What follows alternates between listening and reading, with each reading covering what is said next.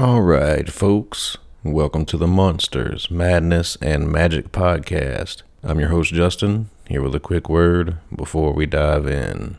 Now, in this episode, I chat with Dr. James Justin Sledge regarding the recent rise of folk horror, magic in movies, cool occult texts, approaching the esoteric as an academic, his YouTube channel, Esoterica, and more. As always, thank you for listening, and if you'd like to help the show grow, please leave us a review wherever you're listening to the podcast. Anyway, without further ado, here you go. Greetings, boils and ghouls. This is your comrade, the Crypt Keeper here, reporting dead from the sanctuary of the strange. Tonight's macabre myth is a fright-filled feature, one overflowing with monsters, madness, and magic.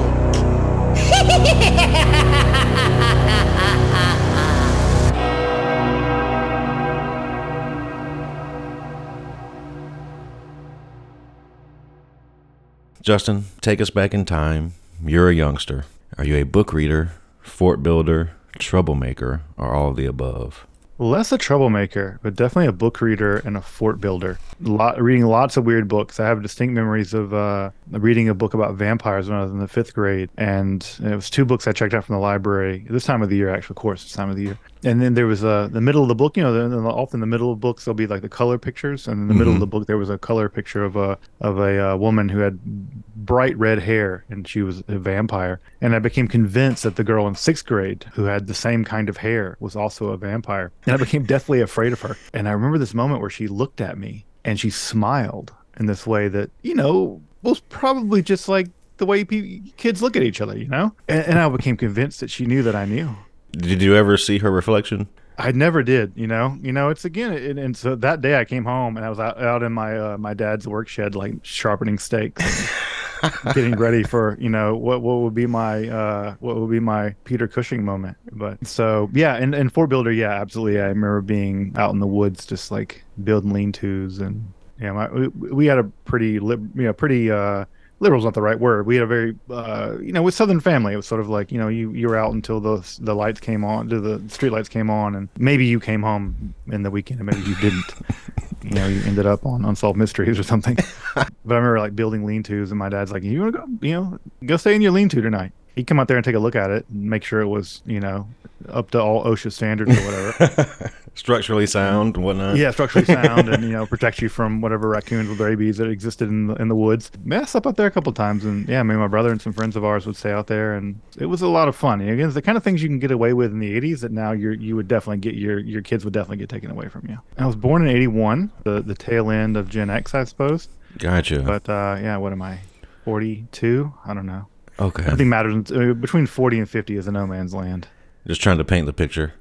Yeah. So it's definitely the 80s. Definitely the 80s. I remember being sort of, 8 or 9, being kind of out in the woods, and the woods weren't far from our house, so it wasn't hard to be out in the woods. But yeah, it was a lot of fun. It was being that close to nature and being that far away from home, but also knowing that if you needed to like skedaddle because you heard something, it was a hot run to the house, but at least you could get back to the house. So off the top of your head, do you remember any, just like myself, I was a fort builder as well, live in the South, if you can't tell from the voice. My grandfather always told me these stories about the goat man and, the dog man and all these southern legends and make you scared to stay in the woods. Did you have anything like that growing up? Yeah, we had in Mississippi, we had witch spots. There were spots in the woods where nothing would grow. That's where the witches danced. So we had the witch spots. So you didn't want to be anywhere near a witch spot on a full moon.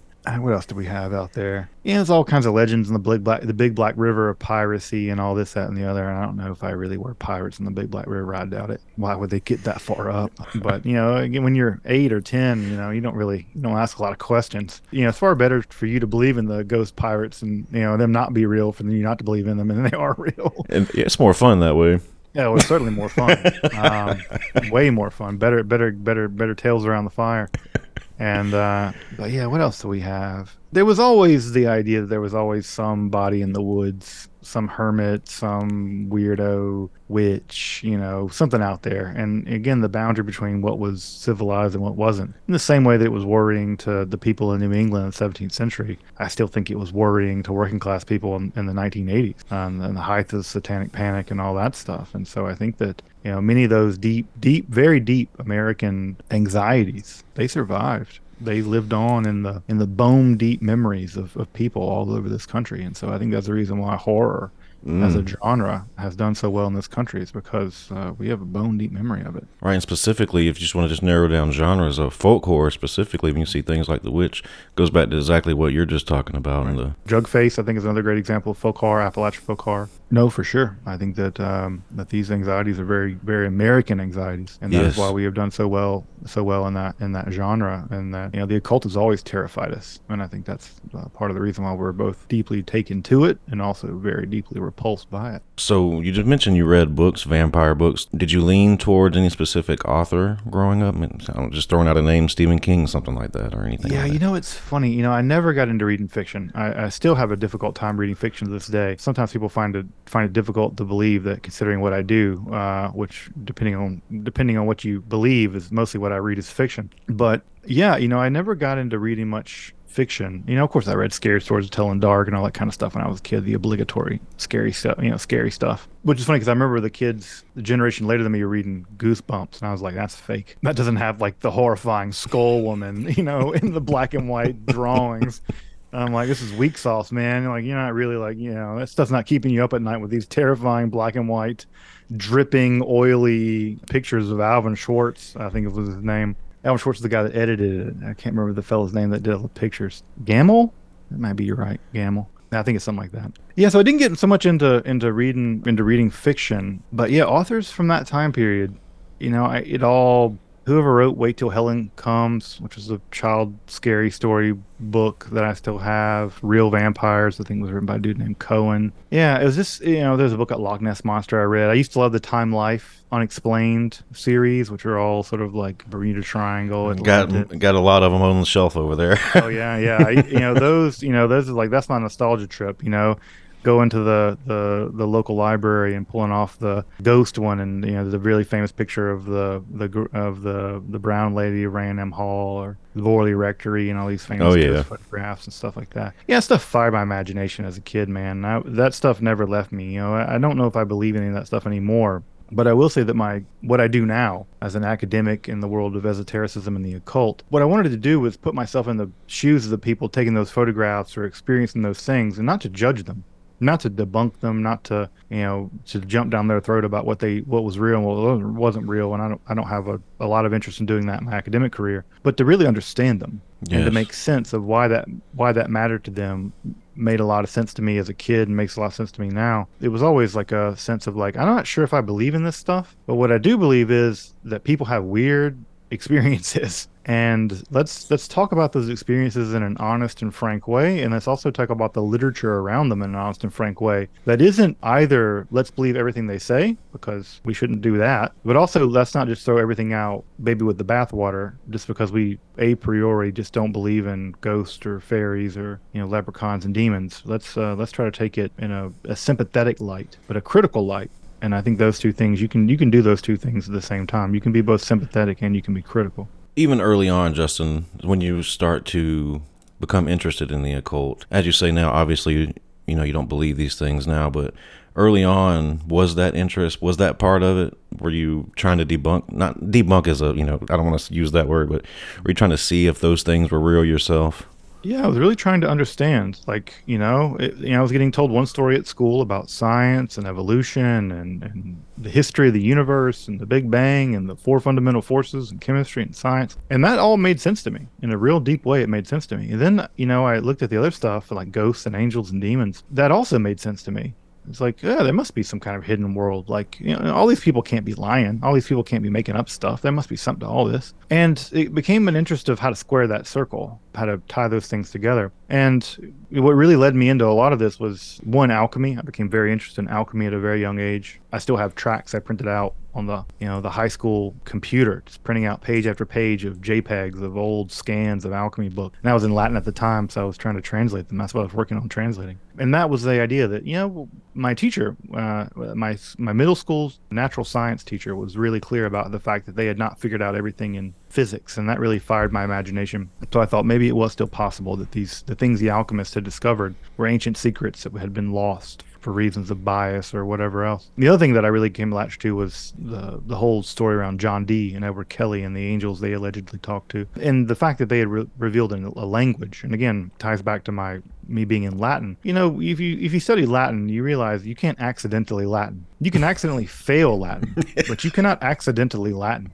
Latin's a highly structured language with a bunch of damn rules, and you can fail the hell out of some Latin. And it became clear to me that even so far as this language, this angelic language, had rules, then it couldn't be accidental. It couldn't just be the Pentecostals down the street saying gibberish. That there are rules here, and that those rules meant something was going on. There was an intelligence there. And that really also fired my imagination. And it was never a desire to debunk. And I don't, if you folks ever watch my channel, I don't have a single debunking video. That's just not how I operate. I don't believe in that way of doing education. I'm not there to disabuse people of beliefs. What I'm there is to present evidence and present data and present what we know, given the confines of how we know and how far we can know, and people have to come to their own decisions. And I give people at the end of every esoteric episode, there's a list of books that people can go and do the work of reading this stuff on their own or what have you. So it was never a desire on my part to debunk, and I still don't have that desire. It was a desire to understand. And if understanding means that a better theory than angels were talking to these guys, or ghosts are causing your floor to rattle, or there's a giant monster in a lake in Scotland, if there's a better analysis than that, then I'm happy to come to that analysis. I'm not assuming things about the world and then go and trying to debunk people's beliefs about God or angels and demons or Enochian spirits or magic or what have you. I'm saying, like, this is the evidence we have and this is the literature we have, and let's start with there, and let's start with the most open mind we can, and let's let the evidence lead us. And wherever the evidence leads and wherever critical thinking leads, that's where we got to go. And you may not like it, but it's not about what we like. It's about going with the evidence. Well said. You mentioned John Dee and Edward Kelly, how they sort of stoked your curiosity. That's two of the most common names that come up when you ask folks about their interest in these topics. So what do you think it is about Dee and Kelly specifically that makes them so alluring across the board? Well, they wrote in English. The diaries are basically in English, so that means that you don't have to learn there's chunks in Latin, but you can, even with some basic early modern English, you can get access to them. So that's the first thing, is that they're just in English. If it were all in Latin or Hebrew, I guarantee you people wouldn't know about it. The second is that they were incorporated pretty early on into ceremonial magic with the Golden Dawn, so that meant their prestige went way up. Also, even a couple generations after they were dead, you have an edition, The True and Faithful Relation, that's published. Of course, it's published to lampoon them and show that they were, in fact, in league with the devil and Anabaptists, God forbid, these kinds of things. So I think that mostly it's just a selection bias. We tend to gravitate to what's most accessible to us. And the D. Kelly stuff is just frankly very accessible in the Anglophone world. And given its connection to Aleister Crowley, to, Tool has a whole track with a title written in the Enochian language. And then the language part. Everyone's attracted to exotic languages. People make languages up. Tolkien invented Elvish and things like this. So it's just, and also the sex stuff is kind of scandalous, right? Dee and Kelly switching wives at the very end of the experiences. And there's the intrigue involved with Dee as a kind of espionage character over there on the continent. What's most surprising to me about the whole Dee Kelly stuff is not that people are interested in it. What's surprising to me most about it is that it's not a Netflix series. That's what boggles my mind. Like, it's not already a Netflix series, and that you wouldn't have everybody from Francis Bacon and Bill Shakespeare and everybody and their mother wrapped up in all of it, and you make the best conspiracy theory Netflix show of the 17th century. King James I out there being tormented by witches and him writing his demonography book, and the fact that that's just not a Netflix series that we're all talking about, that is what is surprising to me. And it's already pre-written for you. Basically, yeah, you have the entire script there in the diaries and stuff. What boggles my mind is not that it's popular. What boggles my mind is that it's not already just what normie people are talking about when they're after Game of Thrones. I don't know if you're familiar with the actor Armin Shimmerman. He's Next Generation. That was my My last touch to Star Trek was Next Generation, which Quark. I Do you know loved. Quark off the top of your head? I do know Quark. Yep. Writing a novel series about John Dee. He actually had was trying to source a specific story regarding some voodoo dolls, I think, that were found, and they came to Dee, I guess, to debunk these or see if there was some sort of mystical attack on the Queen at the time, and he couldn't find a source for it. So he thought maybe he had dreamed it or something, or he had read it in some fiction book and couldn't find it. But we ended up contacting the John Dee database, and we did. The guy who runs the John Dee database had to run his through his files that were not scanned onto the site, and he actually ended up finding it. So just a little Dee sidetrack story that we had, our own little John Dee adventure. Yeah, I mean, when the Queen Elizabeth had any sort of like weirdo question she needed answered, she kicked it over to D. Yeah. She did visit him on a couple of occasions, a couple of times down there and at Mortlake. So, Justin, before we go too far from your childhood, I wanted to ask you, when you think about the formative films and TV shows that you grew up on, what comes to mind? Yeah, I mean, definitely Evil Dead. Evil Dead 2, particularly. It's a movie about a scary book. It's a book about an evil book written in blood, and it summons these dark forces. It's an ancient Sumerian. It just was a huge part of my kid universe, was this obsession with ancient books of ritual power. And of course, it's funny now because part of my side hustle with Esoterica is I deal in antiquarian rare books, and so I can reach across my table and pick up a copy of Disinquitarum Magicarum, which is a pretty famous witch hunting manual here from 1604. This is not the Necronomicon, to be sure. It is the most important encyclopedia of magic and witchcraft ever produced in the early modern period. Close enough to the Necronomicon to be cool. It's close enough. I mean, it certainly resulted in more deaths, unfortunately, than the Necronomicon, sadly. It's really something very quite grim. I'm sure I could flip to, a certain page here. And, I was just looking at this the other day and randomly opened to the chapter on, here's the chapter on apprehension. I'm sure right after that, I'm not sure if it'll pick it up, but De Tortura.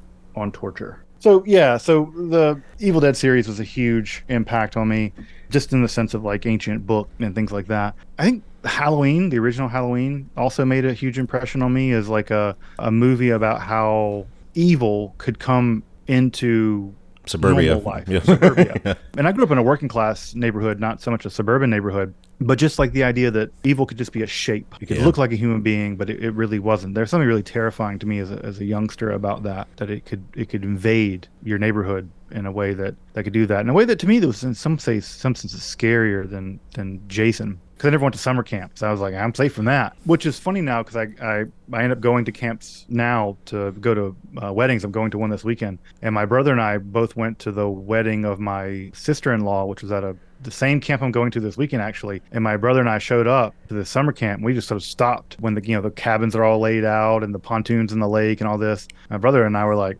nah, we ain't going to this. I got one reference point for this. This is bad news. My wife and sister-in-law, no, it'll be a lot of fun this weekend. We can all we can have some drinks and do drugs and then I'm like, y'all all gonna die. This place cursed. It's got a curse on it. Out of all the slashers, Jason is the easiest one to avoid. It's like, just don't go to camp.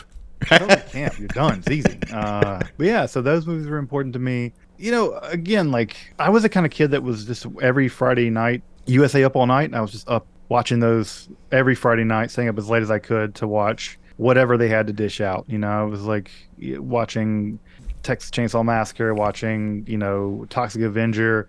You'd sometimes get a random Dario Argento film on there, and it would leave your mind blown forever. Fulgi, I remember seeing, as a kid, seeing some, seeing some of his stuff, just like, blown away by that. But yeah, I think the cosmic horror stuff settled in with me first in film, and then later I discovered Lovecraft and really picked up Lovecraft as a late teen, early 20s person. I was going to say it'd be a damn shame for someone who was so into terrible books early on to not fall into Lovecraft. Yeah, so eventually I did fall into Lovecraft, and I've actually written a bit about Lovecraft and done some episodes about him, presented at the Necronomicon a couple of years ago, and I'll probably present this year if they'll have me again. I'm trying to think of other movies that were like really... I think also Hellraiser made a big impression upon me, this idea of like there was a kind of puzzle that one could solve and it could unleash these it could be a kind of gate to another dimension that was hellish in some way, which I really love the idea that it wasn't the solving the puzzle, it was the desire to have what was on the other side of the puzzle that summoned the Cenobites. Right. And I felt like that was an unfortunate thing that the new movie didn't get right, in my opinion, was that it was simply solving the puzzle that caused the chaos. And there's a great scene in, I think, Hellraiser 2, where Pinhead says that it is not hands that summon us, but desire. To me, that was the most important quote of the Hellraiser's franchise, was that it wasn't just the mechanism of solving the puzzle. It was a kind of deeper desire. And I always loved that idea. There was sort of a malevolent desire that summoned them. And I, as a reader of people like George Bataille, who I'm a big, I've written on and done episodes about, that's always been a fascinating element to me of transgressive desire. That's a fascinating trope, which is more interesting than Jason, right? Because in Jason, in those movies, any desire is transgressive desire. And that's, to me, less interesting because then it's just like, you're just Christians. Fundamentally a Christian movie. It's a puritanical movie, which is fine, but it's less intellectually interesting. It's, again, aside from the fact, of course, who doesn't want to see some person bundled up in a sleeping bag and beaten to death against a tree? Like, okay, okay, you had me at beaten to death in a sleeping bag beaten with a tree. We've kind of been dancing around this, but this is what I'd like to ask this question to everyone.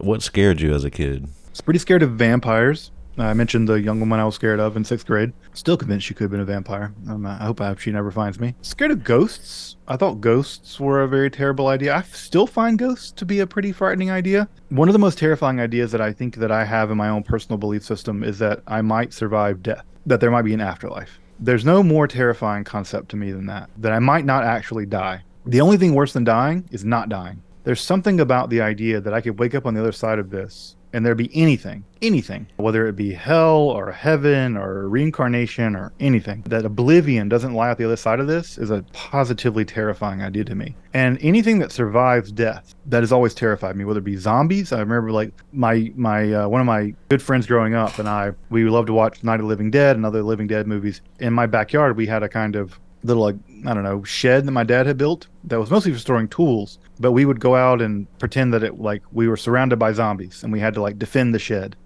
And we had our guns and we had to board up the doors and it was really a thing. We really kind of cosplayed Living Dead mythology. So what scared me, I think, was the possibility of survival out the death. I was never scared of demons. Like, demons always struck me as sort of stupid. Either you mucked it up and they came and got you because you did something stupid, or ultimately they're going to lose because like they're going to like fight against God or something. Like, you can't win that. Like, they're playing the short game. Yeah, they're the guys playing penny slots. Like, they're not going to win. So I was never terribly afraid of demons. I was never terribly afraid of monsters. They seemed very unlikely to me. I was, never terribly afraid of aliens. But yeah, survival of the ability to survive after death, whether it be zombies or revenants, ghosts. And even now, ghosts to me are somewhat of a troubling aspect, or a troubling idea. Because on the one hand, we think that if we hear a, bump that goes in the night, it's easy to attribute that to a ghost. Until you have to start doing all the work of figuring out what in the hell that really means. If you see a ghost, what are the photons bouncing off of?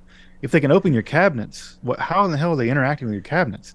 If they're walking around on the floor, how are they interacting with gravity? Why isn't gravity sucking them down to the... things get really complicated. Yeah. If ghosts are real, then everything we know about physics has to be altered, blah, blah, blah. And so ghosts are, I think, a paradigmatic example of a simple solution that breaks everything, basically. And so these kinds of things are quite worrying to me. So yeah, even the idea of zombies. I remember as a kid, the idea of being bitten by a zombie and then being, non-consensually brought back from the dead to harm the living. There's always a positively terrifying idea. At least the vampires were sort of brought back with some degree of consciousness, right? You have the Lestat or whatever, he's brought back, but he can struggle morally with his terrible condition. He can eat rats or whatever, and the zombie has no ability to do that there. And I think of this great Netflix show Black Summer that really shows it to me in the best way possible.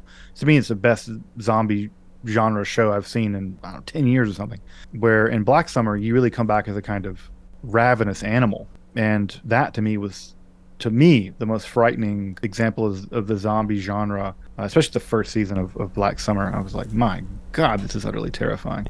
So yeah, I think it was always coming back after you're dead. I'm with you on zombies, man. Zombies and werewolves for the same aspect, I believe, because they're a little bit too close to humanity. It can almost be real in your head as a kid. It's like, well, that's just a person that's back from the dead. Well, that's a person that just happened to be under some curse.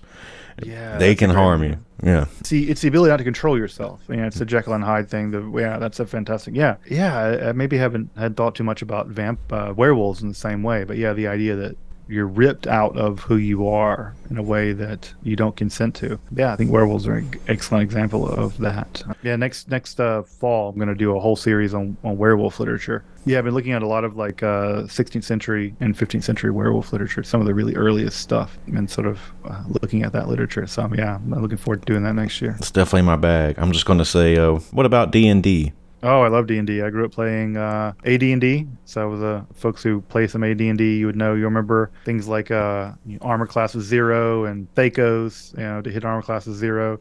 You'll remember you'll folks will remember either through PTSD or through nostalgia or through Stockholm syndrome, the good old days of having to look up tables for how to kick a door in and everything else. And it's not just a strength check, God forbid. No, it's real nerddom. You got to look up 3 tables to figure out whether you kick a door in. It's going to take you 15 minutes to do the research. It's the good old days of you got to drink all that Coke to be awake all night. So Were you always the DM? So yeah, I was almost always DM. Yeah, so I play, and even now, in the last few years where I've been playing, I'm typically DMing. I do wish I could play a character, but yeah, my go-to AD&D world was always Planescape. I love Planescape as I love the political drama. I love the access to the different planes. I love the cosmopolitanness of it. I love that. But I will say, as a grown man, one of my favorite things is having enough money now where I can go back and buy the old books that I could never afford and read the Dark Sun books and the Ravenloft books and even the Spelljammer books, which are wonderfully like hair metal, absolutely hair metal 80s. But no, I'm not a purist about D&D. I'm not sort of like, yeah, double down on Thakos. I love 5e. I think 5e is great. I love playing 5e. I never got into playing Pathfinder or anything else. Kind of a D&D purist. Not because I know it's any better, because I don't know any better. I love playing D&D. I think it's a great game for adults, because as adults we're deprived of our imagination. That's one of the things that we're robbed of. The transition from childhood to adulthood is being robbed of your imagination. It's a great crime committed against children to rob them of their imagination. Adults are often robbed of community, especially non-religious people are robbed of community. The famous joke about Jesus, Jesus' greatest miracle is being 30 and having 12 close friends. So we're robbed of community, and we're robbed of storytelling. That there's either you're telling fact, and there's debate about facts, or you're telling like made up stuff. And the fact that we don't sit around a fire and we don't tell stories, we don't spin yarn, we don't talk about the big fish we caught, and everyone knows you didn't catch that damn fish. But we all entertain your story, and we talk about, that we don't have a storytelling culture, we don't have a community, and we don't have the role of imagination. Those 3 components, right? In addition to that, a game based on cooperation, not competition, where you succeed because you cooperate, because you think critically and don't believe stuff. A game in which it's not about just like sniping people at a distance. It's about like getting into the muck of it and figuring it out with your friends. Those are all values that, my God, if we could just learn a sliver of those values in our society, we'd be living in such a better society. I will say it is kind of cool to see D&D make the full circle into being very nerdy to now it's almost mainstream. I think it's fantastic. Mm-hmm. And I am not one of these guys who's, it used to be cool, hipsters, the hipster mentality. I'm like, no, my God, if I could get 20 million people learning the values of this game, I'm about it, because I think it will make for a better world. And again, and even more first local than that, the idea that in the 80s, we had to kind of hide our D&D stuff because, we were all devil worshippers and all this, that, and the other. And the truth of the matter is D&D is actually a predictor for pro-social, beneficent behavior. Same with metalheads. Metalheads are far more likely to give to charity. They're far more likely to be like pro-social. They're far more likely actually to be like open and tolerant of other worldviews. And you would look at a metalhead and you might think, oh, wow, they're kind of gruff and scary looking or whatever. But these stereotypes are so harmful, and they've been perpetuated by people who don't have our interest in mind. And by our, I mean just common people. Metalhead culture, metal culture, D&D culture, nerd culture, we're all demonized at some level in the 1980s, and have all shown to be incredibly important sources of very beneficial traits and virtues that I think society in general could benefit from. You just mentioned, having to hide D&D and such. With your interests early on, I grew up in the South as well. Certainly I had books I had to hide from my grandmother. Did you have to sort of hide things from your parents growing up when you started collecting these books? I think my parents were pretty forgiving. I think it was never like the weird books I brought home. It was always the logic books. And one time I got into an argument with my dad and started quoting Aristotle's logic, kind of winning the argument, frankly. and that was into that. It's just one thing to have a book about how to transmute lead into gold, or a book about demonology or something. Or something to best your dad in an argument because you quote Aristotle. That was it. That was it. Aristotle had to go. And my dad has since expressed real regret about that, and so I want to make sure to honor him, and him saying that was a mistake he made. But yeah, I think that my parents are pretty forgiving. Mom's kind of a hippie, and she was kind of into whatever. But yeah, I was able to read whatever I wanted to read. I read a lot of stuff I certainly didn't understand. Aristotle being a good example. I hardly understand the hell he's talking. I still don't understand what Aristotle's talking about half the time. Yeah, I don't think I had to hide a lot. I think I had to be judicious around what you flashed at school, or you didn't want to really bring your D&D books to school. That just wasn't like a good look. Right. Yeah, so it wasn't, I don't think I had to hide much, but it was about like, you gotta keep it to yourself a little bit. I gotcha. Now, would you consider yourself a metalhead growing up as well? No, I would not. I don't know what music I listened to when I was a kid. I got into like industrial music in the 90s. I was really into like Skinny Puppy and Throbbing Gristle and like Nine Inch Nails and stuff in the 90s. I really liked industrial, but it wasn't until graduate school, like well into my 30s, that I got into metal. And even now it's still like a very specific genre of metal. I listen to a lot of like standard sort of hipstery black metal, a little folk metal. Although I will say that in the gym recently I have really like rediscovered Metallica, which again, like I didn't listen to Metallica as a kid, so I didn't really know. The more thrashy early Metallica I've gotten into a little bit. Like I've gotten into it. It's like, oh yeah, this is really like musical genius. You're talking like Kill 'Em All, Ride the Lightning type Yep. stuff? Yep. So that kind of stuff. And again, it's really cool for me because I didn't listen to that when I was a youngster. And so now that I'm listening to it for the first time, you can see like it's genius. I can appreciate the first time. You can really appreciate it. You're like, oh wow, like this is like, I listened to the Black Sabbath, the album Black Sabbath. I remember I listened to it for the first time all the way through well after I was into metal. I was listening to a lot of black metal and stuff. And then you can listen to that album and hear basically every genre of metal in the 70s. In the 70s. Yeah. You can hear like, oh yeah, there's some black metal there, and there's some like folk metal there, and there's some death metal there, and you can hear like in embryo the entire genre emerging, and you're like, these are a bunch of cool working class kids from Birmingham. Man, right. They're just like working class genius musicians, and God bless them. Like they pioneered this amazing genre of which so much is commentary. So I will say that I'm a late bloomer to really discovering metal, and on the one hand, that's kind of embarrassing or whatever, but on the other hand, I really come to it with a beginner mind because I haven't heard it before, but also I get to come to it knowing like, oh, this album's really important. Let me appreciate what's really important about it, and I kind of can hear it for the first time, and for me that's really amazing. I mean, the records that you love, imagine being able to hear them again for the first time, and I get to have that experience. I feel very blessed. Feel very blessed to be able to do that.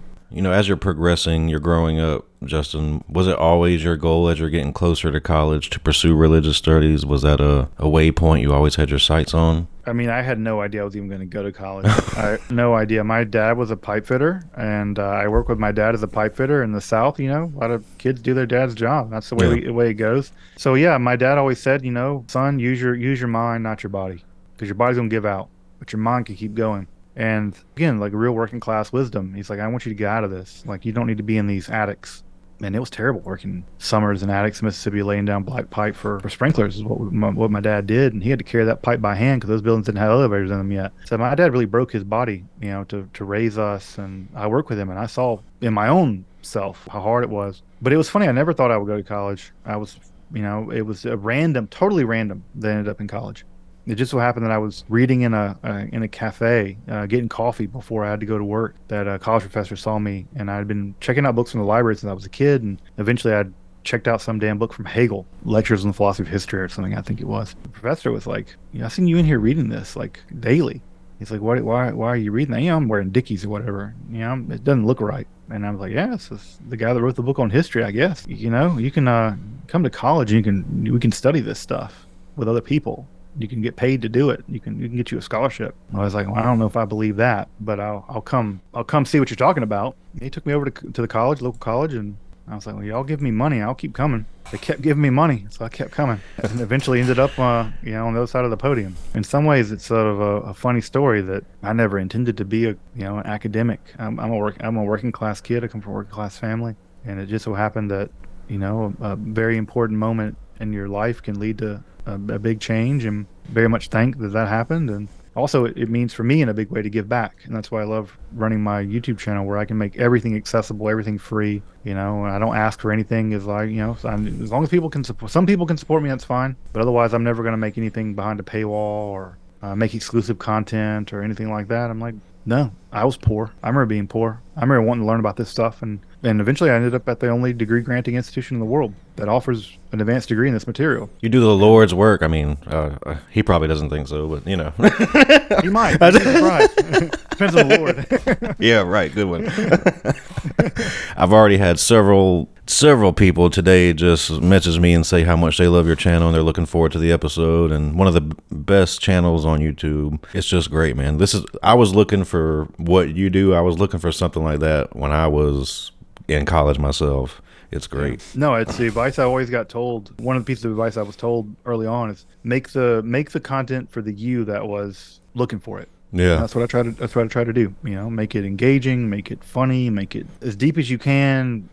Make it serious and rigorous, and also give people the courage and the ability to empower themselves to learn it on their own. Because you'll never find a better teacher than you. In your videos and on your website, you've gone into detail about how places are limited to study esotericism, in a academic capacity. Do you see that? Do you see that going forward or backward? I think it's going forward. You can get an MA in Magic at the University of South Carolina. There's a new program in Exeter. So it is getting better. We need more PhD programs that are offering the terminal degrees so that people can really get out there and teach this material. We also need academic institutions to get their head out of their ass and realize that people are really interested in this material, and to hire people, frankly, like me and other people to teach this, because people want to learn about it. So I think there's a combination of things that need to happen, but I do think I do think the Titanic is turning. I'm hopeful, but also, I'm gonna keep on keeping on doing what I'm doing and provide the educational services that I can provide, because those will always be free, and it's not going to require you to go into tens of thousands of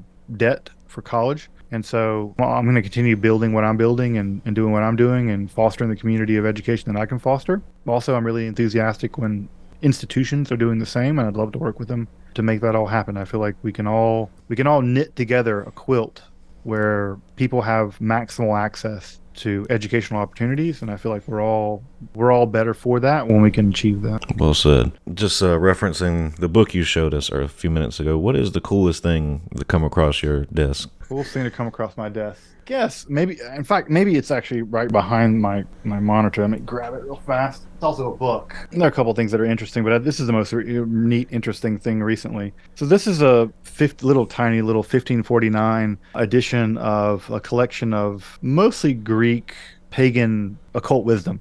So this is Iamblichus on the Egyptian mysteries, Porphyry's on spirits and demons, the teachings of Hermes Trismegistus, Michael Celsus's on demons. So it's sort of a grab bag of if you were living in the 16th century and you wanted to become a magus, this would be kind of the book that you would want. And this is a neat book just on its own, and so well worth having if you want it. And this is the first edition from 1549. But what's really neat about this one is not just what it's about, but also who owned it and also who signed it. So I don't know if you can make out that. I can't see it too well. Signature there. But that says Harry Houdini. Holy shit. That is pretty damn cool. So it says H. Houdini. So this was owned by, this was in the Houdini collection. It's signed by Houdini there on the frontispiece. Again, it's maybe mirrored because of the recording. But this is actually, was owned by Houdini and signed by him. And this page here says, from the Harry Houdini collection, and it was noted in 1923. So this is a neat volume. Yeah, this is a really neat. It's a book about magic from a magician, signed by one of the greatest. The magician. Yeah, one of the greatest magicians. And it's funny for me to have it in Detroit here, where of course Houdini died, and so it's a neat book to have in the collection. I don't know what I'm going to do with it ultimately, but it is neat to Was that sent to you? So no, I got it at auction. Okay, gotcha. I won it at auction. So it's That's a rare volume. The 1549 really comes to market, and signed by Houdini. It makes it one of a kind. So I think it's a pretty neat little text to have. You've already said, Justin, you don't like to debunk, but I do want to ask you, when it comes to occult themes in films, are there ones that come to mind that express those themes very well? Yeah, I think there are. I think there are some films that do occult stuff well. The Devil Rides Out. It's a great film that deals with some occult stuff. Dennis Wheatley. Yeah, Dennis Wheatley. Yeah. So that film, I think, displays Wheatley. Wheatley knew Aleister Crowley. He was really acquainted with the occult world at that time. He himself was not an occultist. He was an anti-occultist. But he was the kind of guy who took his opponents very seriously, and he depicted them very accurately. So I would say The Devil Rides Out captures some degree of kind of occulty stuff of that time period. The Witch, I think, captures the kind of manic fever of 17th century Puritanism. So it's not an accurate depiction of witchcraft, but it is an accurate depiction of what Puritans thought witchcraft was. So in that way, it captures their imagination very well. There are very few films that depict alchemy very well. I think Pi does depict Kabbalah in a weird way kind of well. Pi by Darren Aronofsky. It's a great experimental film of, I guess, the early 90s. The Devils depict sort of like, I think, very well the kind of craziness that was going on with the Loudun possessions in the 17th centuries. That's also a really great film. I haven't seen the movie. I'm familiar with the possessions themselves, but I have not seen that movie. It's a fantastic film. It's one of the really important X-rated movies that really got banned everywhere. It is really crazy, but it's absolutely one of the best films, horror film wise. And the performances by everybody, including the nuns, what's his name who plays Grandier, it's fantastic. It's a fantastic film. A Dark Song, I think also, A Dark Song is also a film I think captures the occult vibe very well. It doesn't accurately depict the ritual very well, the Abramelin, but it captures something of the vibe in a way that, again, part of art is not to teach us. I think if we're looking for art to teach us, maybe we're not looking for the right thing, but sometimes art can communicate to us a deeper kind of truth, a deeper kind of sense of what's going on. And I think that's okay. I don't go to film looking for documentaries. If I want to watch a documentary, I'll watch a documentary. If I want to watch an episode of Esoteric, I'll make it. I don't expect film to do that work. I feel like people who expect film to do that work are really looking for film to do the wrong thing, or art to do the wrong thing.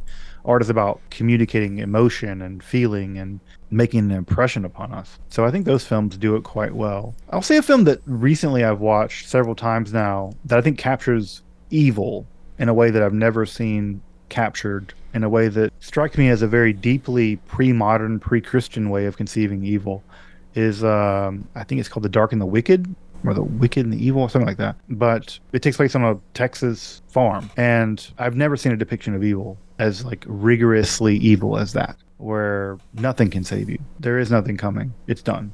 And what was the name of it? The Dark and the Wicked, I think. Let me see. Or The Wicked and the Evil.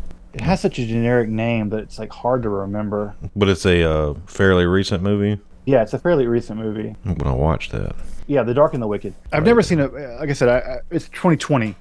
I've never seen a movie that captures evil in the way that pre-modern people thought of evil, is predatory, that it was just playing with you, that it couldn't be defeated. There was no stopping it, that it was just mucking about with you, and it was just going to destroy you, and it was going to destroy you on its own terms, in its own time, and there's nothing you could do. And I like it also, to go back to our talk about folk horror, is because they're just Texas farm people. There's no reason why they should be targeted. There's no reason why it should happen to them. And it just doesn't stop. And I find that sense of evil, we're so used to the Exorcist sense of evil, where there's evil, and it can make a little girl do terrible things, and it can really do terrible things. But ultimately, if we get the right priest in there, we can stop it. And this does not give you that.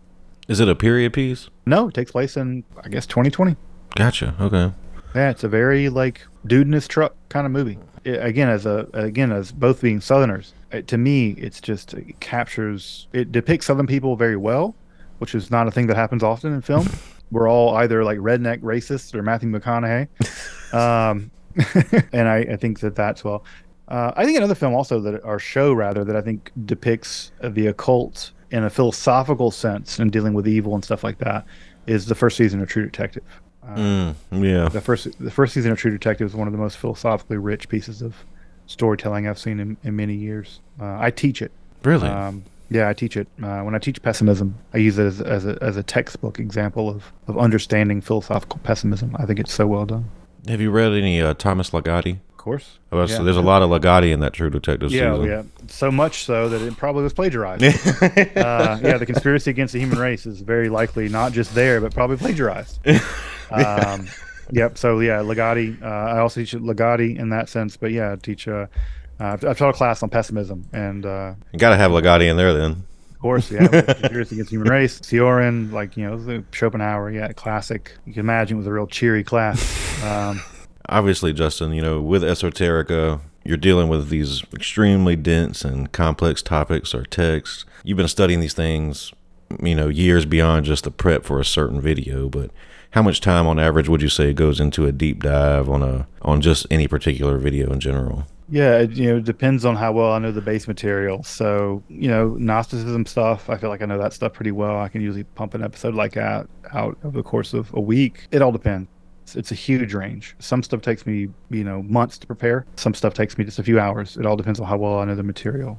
But yeah, my work schedule is pretty standard. I lit review on Sundays. I write on Mondays. I shoot on Tuesdays. I edit on Wednesdays, and it's to the birds on Wednesdays. Now, again, the arc of that could be there's a lot of studying that goes on in the background. But I'm in. The good thing about never getting a job in this stuff is that I've been reading about it for decades, and I have a pretty big backlog of the things in my head that I can pump out an episode. Most of it goes pretty fast. I have to be careful. There are definitely cases where I thought I knew kind of the general overview of the literature of a certain topic, and then cracked the books, and I'm like, oh wow, there's a whole new 300-page book about this that's actually revolutionized the field. I have not read it, and so that can be pretty stressful. But also, the good thing about being on YouTube is it doesn't, it means that I can kick the can down the road. I can be like, okay, not this week. I'll read the book and do it 2 weeks from now. Yeah, it ranges everywhere from it. Sometimes it takes me 5 hours to get an episode out, and sometimes it probably takes me 100 hours to get an episode out. It all depends. But yeah, it's also because I work inside my own wheelhouse. I'm not killing myself. I'm not trying to dump a ton of time into a topic. I'm usually not, or rather I should say, I'm not ever building a topic out of scratch. So I saw your answer to this on your frequently asked questions on your bio, but I'll let you expand if you want to. Have you ever had an experience that you would consider supernatural or paranormal? No. I've never had nothing definitive. When I was a kid, I thought I saw weird stuff, and certainly I've had my experiences on psychedelic drugs and things like that. But I've never had an experience where I walk away to this day thinking, yeah, I can't explain that with anything else than saying it's paranormal or supernatural. And that's not to say that it's not to say that I don't want to. I would like to, because I think that's a big part of the human experience. I realize that I'm weird in that way, that most people have, and most people have seen things that they take to be ghosts or what like a whole range of supernatural things. I just haven't. I'd like to. If you own a haunted house or whatever, and you want to come sleep in your house, I'll binge a Netflix series in your house and wait around for the ghost to show up or whatever. But yeah, I've never had a situation where I've experienced something I think was supernatural, whether it was a miracle or a ghost or what have you. Academically speaking, you say these topics, like we've been talking about, are sort of like pushed to the side and not taken as seriously. Or does the flip side occur to you as well? Since you're not a practitioner, do you get backlash from the other side to where, how can you expand upon these things when you don't believe them or you haven't at least tried it? Yeah, I do get that sometimes, where people are like, you're just an armchair occultist. I'm like, I'm not an occultist at all. I got news for you, man. You're knocking it out of the open door. I'm not even an occultist. I would have to be an occultist to be an armchair one. Yeah, some people are like, how can you judge whether it's true or not because you never tried it? And I'm like, I've never judged whether it's true or not. You don't see that on my FAQ. You never see that in episode of Esoterica. I never get in the business of telling people what they experience because I don't have the ability to do that. I don't want to do that. So I don't do that kind of stuff. I just don't. I'm not a debunker. Right. I don't tell people they haven't experienced things, because that frankly is crazy. So yeah, I have gotten people say things like, "Oh, how do you know it's wrong when you've never tried it?" And I'm like, I don't know it's wrong. I'm saying I haven't had those experiences, and I can't, because I haven't had them, I can't deduce the same things that you can. You may be justified in your beliefs. You may be justified to believe the things you believe about spirits or demons or what have you. I'm not. And so And then sometimes I get people saying things like, how dare you reveal all of our secrets to all the people? And I'm like, I don't know about you, man, but I got this book at the library, bro. Like, it Yeah. ain't too secret. Now, if you think this is secret, I got bad news for you. So yeah, some people, I get some stuff like that, but the overwhelming response I've gotten from practitioners is they're just really happy to have someone who doesn't have a dog in the fight, who's just willing to take the material literally, like seriously, and just present it seriously and empower practitioners and non-practitioners to sort out what they want to do with it. And that's my bag. I have zero interest in convincing anyone that any of this is real, because I don't know that it is. I doubt that it is, frankly.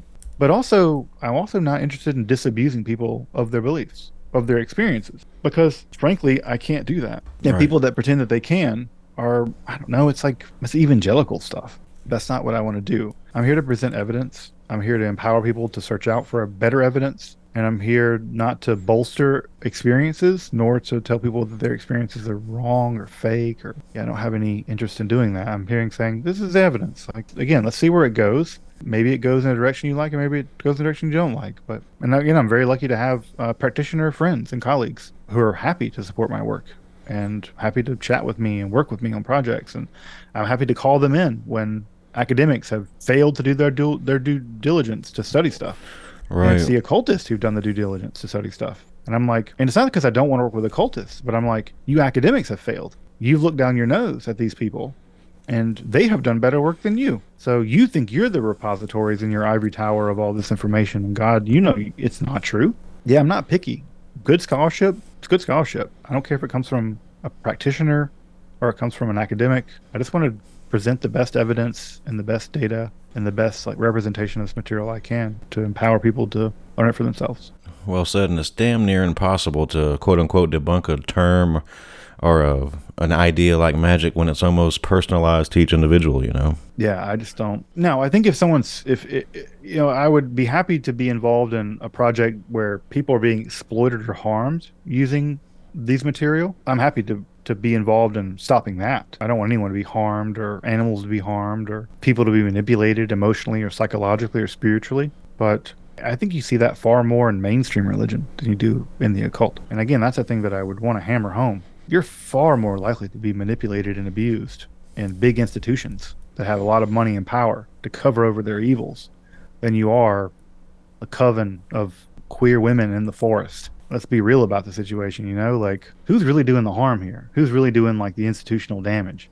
Let's be really honest. It ain't a bunch of Wiccans. I would It's love to because, run into a bunch of Wiccans in the forest. yeah, hey, at least you get a dance party in. Right. Get some steps. Out of all the academic and research projects you've worked on regarding the esoteric, which would you consider the most challenging? Is there one that you lost more sleep over than the others? Yeah, it was a paper I wrote, long form paper I wrote in Amsterdam that really tried to hammer down what I think happened in the John D. Edward Kelly sessions. Because if you look at those sessions on the paper, like literally on the archival data, they're really weird. And they're weird for a lot of reasons, not just the wife swapping, but there's a lot of strange shenanigans that go down in that text and those texts and those experiences. And I really wanted to give an account from my point of view that explained them, given all the intricacies involved in what happened. And I felt like there were two theories. There was one theory that said Kelly was a charlatan and he tricked Dee. And that seemed wrong to me. It seemed wrong to me. And the other story was angels talked to Dee and Kelly. And that also seemed wrong to me. And when I studied it all, I was able to build out a theory that I thought explained what happened without having to explain Kelly as just a fraud, but also couldn't accept this was all from angels. And so that was a tough project because it was parsing out a lot of factors. Everything from mental health stuff on Kelly's part to 16th century epistemology and all kinds of stuff. So it was a tough paper. It kept me up. It took me months to write. I'd like to read that. Yeah, I can send it to you. I'm still quite proud of it, and I would still stand behind most of it. But it was a tough paper because part of my career is threading that needle of we cannot outright reject things, and also we can't simply believe the most simple explanation, which is, angels and demons or whatever.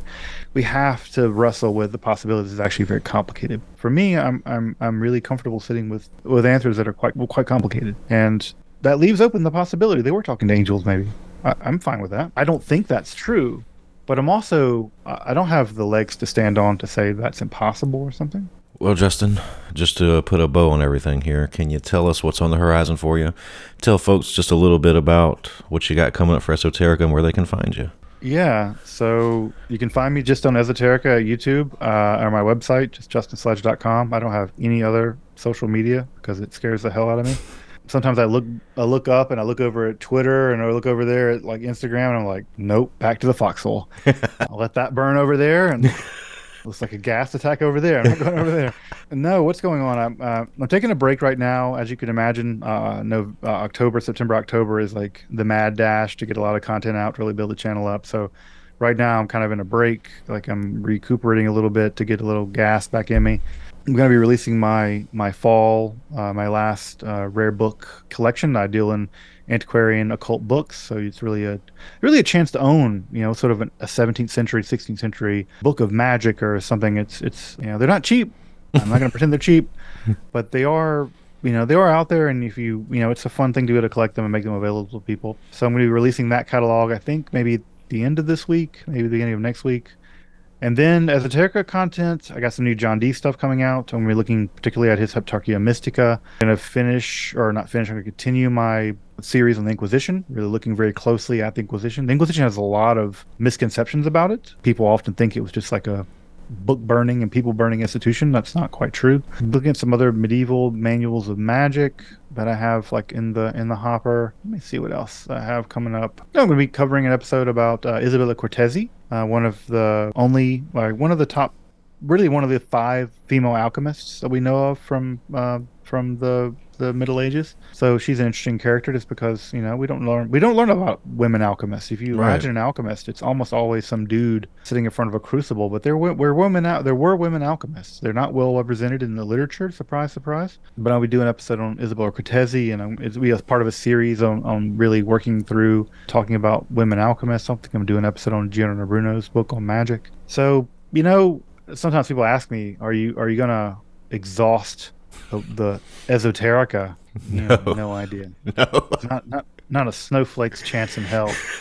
There's so much to do. It's endless. It's so much to do, and it's such a joy for me to be able to do it, and I'm really thankful and blessed that I have an audience that is interested and engaging and wants to learn from this material, and again, not learn from me, learn from this material, and I'm glad to be able to facilitate that learning. So to me, that's really an honor and a blessing to be able to help folk. We appreciate you, man. Seriously. Interview aside and all that, I'm a big fan of the channel. Been watching for a long time, and it's been a pleasure chatting with you, Justin. Once I get this edited and stuff, I'll shoot you a link. You have a great rest of your night. You too, man. I appreciate you. Thank you for making time for me, and always reach out if you want to chat again. Will do, and send me that paper. I will. Yep, I'll shoot that over to you. All right, folks, that's a wrap. I hope you enjoyed that chat with Justin. As always, thanks for listening, and we'll see you back next time. Monsters, madness, and magic.